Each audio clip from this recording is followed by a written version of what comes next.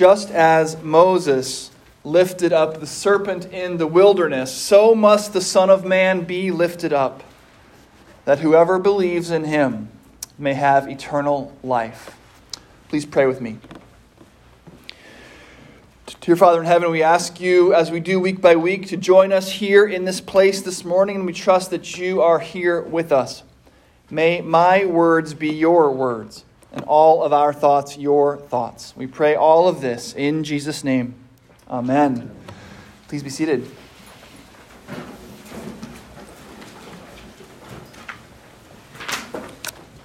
A friend of mine tells a story about a hunter who was hunting with his friend in a wide open barren of land in southeastern Georgia. Suddenly, my friend writes, far away on the horizon, he noticed a cloud of smoke. Soon he could hear the sound of crackling. A wind came up, and he realized the terrible truth. A brush fire was advancing his way. And it was moving so fast that he and his friend could not outrun it. The hunter began to rifle through his pockets. And then he emptied all the contents of his knapsack. He soon found what he was looking for, a book of matches. And to his friend's amazement, he pulled out a match and struck it. He lit a small fire around the two of them. Soon, they were standing in a circle of blackened earth, waiting for the fire to come. And they didn't have to wait long. They covered their mouths with their handkerchiefs and braced themselves. The fire came near and swept over them. But they were completely unhurt. They weren't even touched. Fire would not pass where fire had already passed. The fire would not pass where fire had already passed. The burned over place had protected them completely. In Numbers 21, the people of Israel are dealing with a different kind of fire. Our translation refers to the serpents that are sent to torment them as poisonous, and they certainly were that. But that Hebrew word apparently also can be translated as fiery. And in some translations you'll read that these are fiery serpents. But no matter the translation, the people are being attacked by serpents, coming upon them like a brush fire, and they're dying in droves. And this episode comes near the end of Israel's time wandering in the desert after being rescued from their captivity in Egypt. What should have been a 2-week walk has turned into a 40-year journey, and the people have reached the end of their patience. The faith that they had at the parting of the Red Sea is gone. And the scriptures, in our first sentence of the assigned reading this morning, describe them as, quote, speaking out against the Lord. This is a euphemism, of course. The people are cursing God. They've talked before about wishing they were back in Egypt. Indeed, back in chapter 14, there's a discussion of organizing a coup to raise someone new to leadership, someone other than Moses, someone who will take them back to what they think is the relative safety of their slavery. Their overriding thought at this moment is that their God is an impediment to them and that they don't need him. So God decides to remind them of their need. He sends fiery serpents, a plague of snakes that descends upon the people like a brush fire, and many are bitten and begin to die. But it works. The people are reminded of their need of God. Their eyes are open to their sin, and they come to Moses to confess.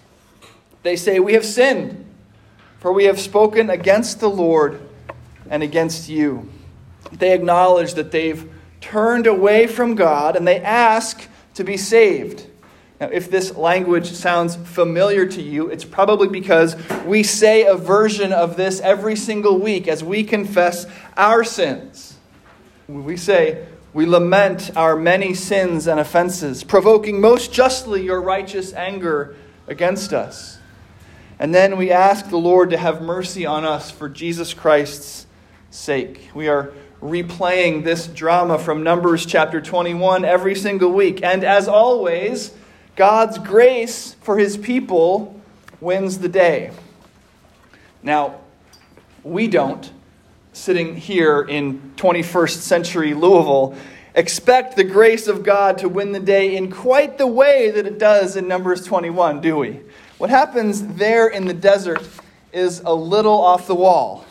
Listen, the Lord said to Moses, "Make a poisonous serpent and set it on a pole, and everyone who is bitten shall look at it and live." So Moses made a serpent of bronze and put it upon a pole. And whenever a serpent bit someone, that person would look at the serpent of bronze and live. An image of the very thing that is killing the people is raised up on a pole.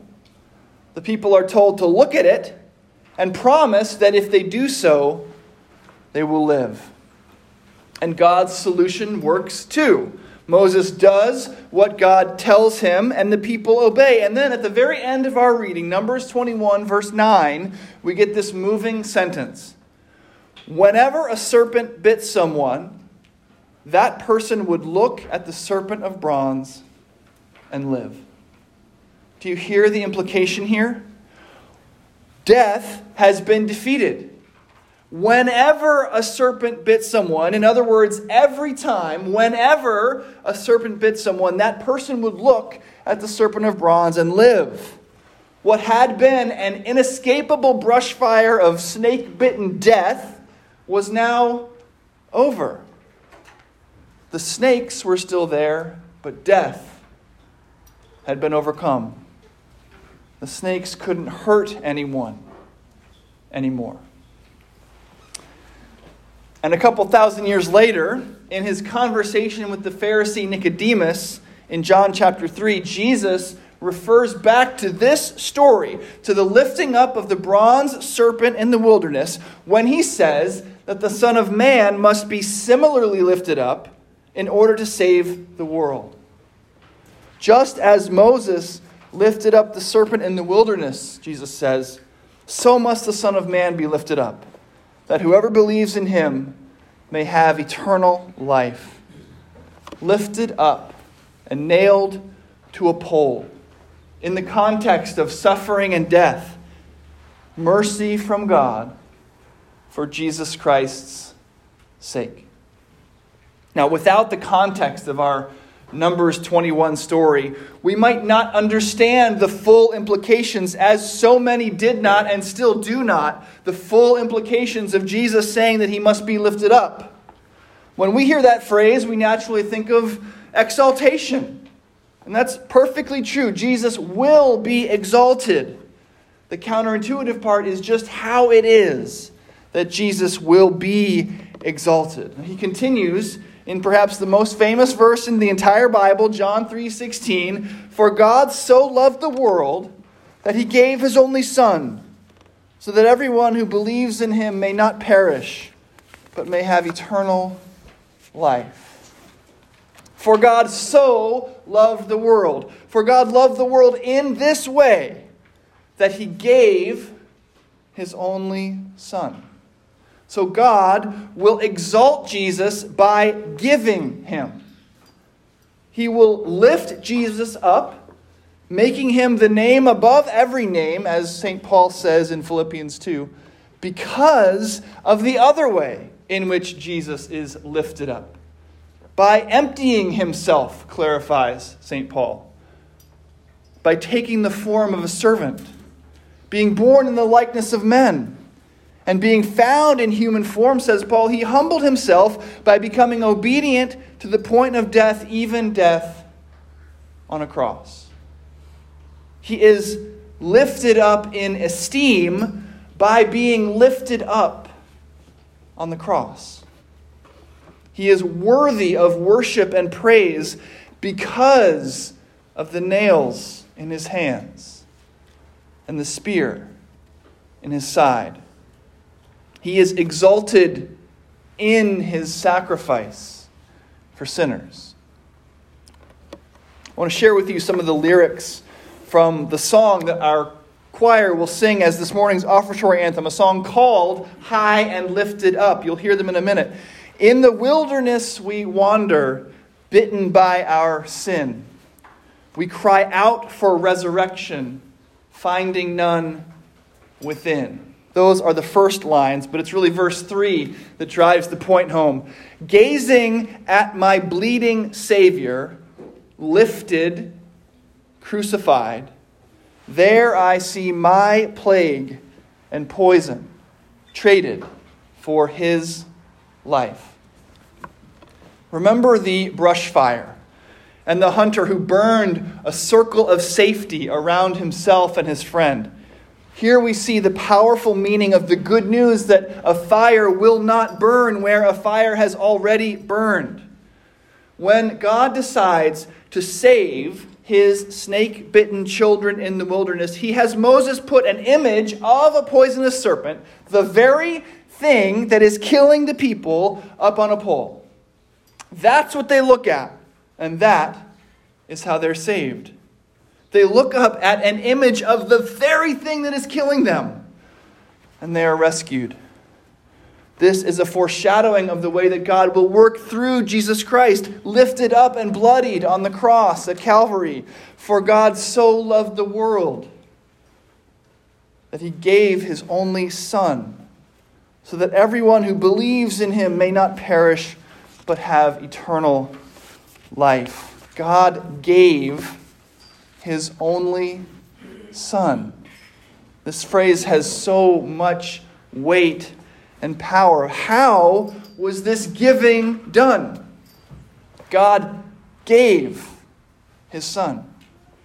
In 2 Corinthians 5, St. Paul says that Jesus, who knew no sin, who was sinless, became sin so that we might become the righteousness of God. The righteous one became sin so that we sinners could become righteous. Jesus, lifted up on a pole, became the very thing that was killing us so that we could be saved. He became sin to save you. The brush fire of God's righteous judgment burned itself out on him. In that moment on the cross, that climactic moment during which God turned away from his Son and Jesus cried out, forsaken by his Father, in that moment, God's judgment on the sin of the world was poured out. A fire of unimaginable proportions swept out of heaven and would have consumed every single one of us sinners. But fire cannot burn where fire has already burned.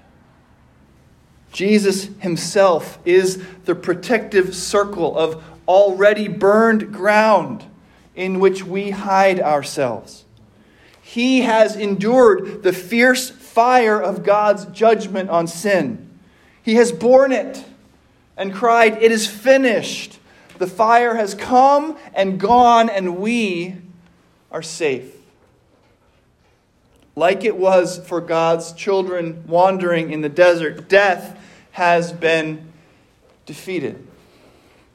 We are in Christ, and a fire cannot burn where a fire has already burned. This is the fullness of what high and lifted up means. Yes, Jesus is exalted. He is high and lifted up in our songs, in our prayers, and in our worship. But he is high and lifted up in our praises because he was high and lifted up on the cross. Though he was sinless, he was made sin, shouldering the full weight of the sin of the world, the fierce heat of God's judgment to save us, the snake-bitten sinners who would have died but for his intervention. So join us as we do what the snake-bitten Israelites did in the desert. Confess your sin. Acknowledge your faithlessness and the rightness of God's judgment. Ask God to be merciful for Jesus Christ's sake. Hide yourself in the protective circle of Christ's sacrifice, the place where the fire has already burned, the place where you will be safe. And then, turn your eyes upward. Look at the pole. Fix your eyes there on the cross, on the sacrifice, on the one who was high and lifted up for you. As our choir will sing in just a minute, look upon him and believe he's redeemed us. Look upon him and believe he will heal us. Look upon him, for his scars show he loves us. Look upon him and live. Amen.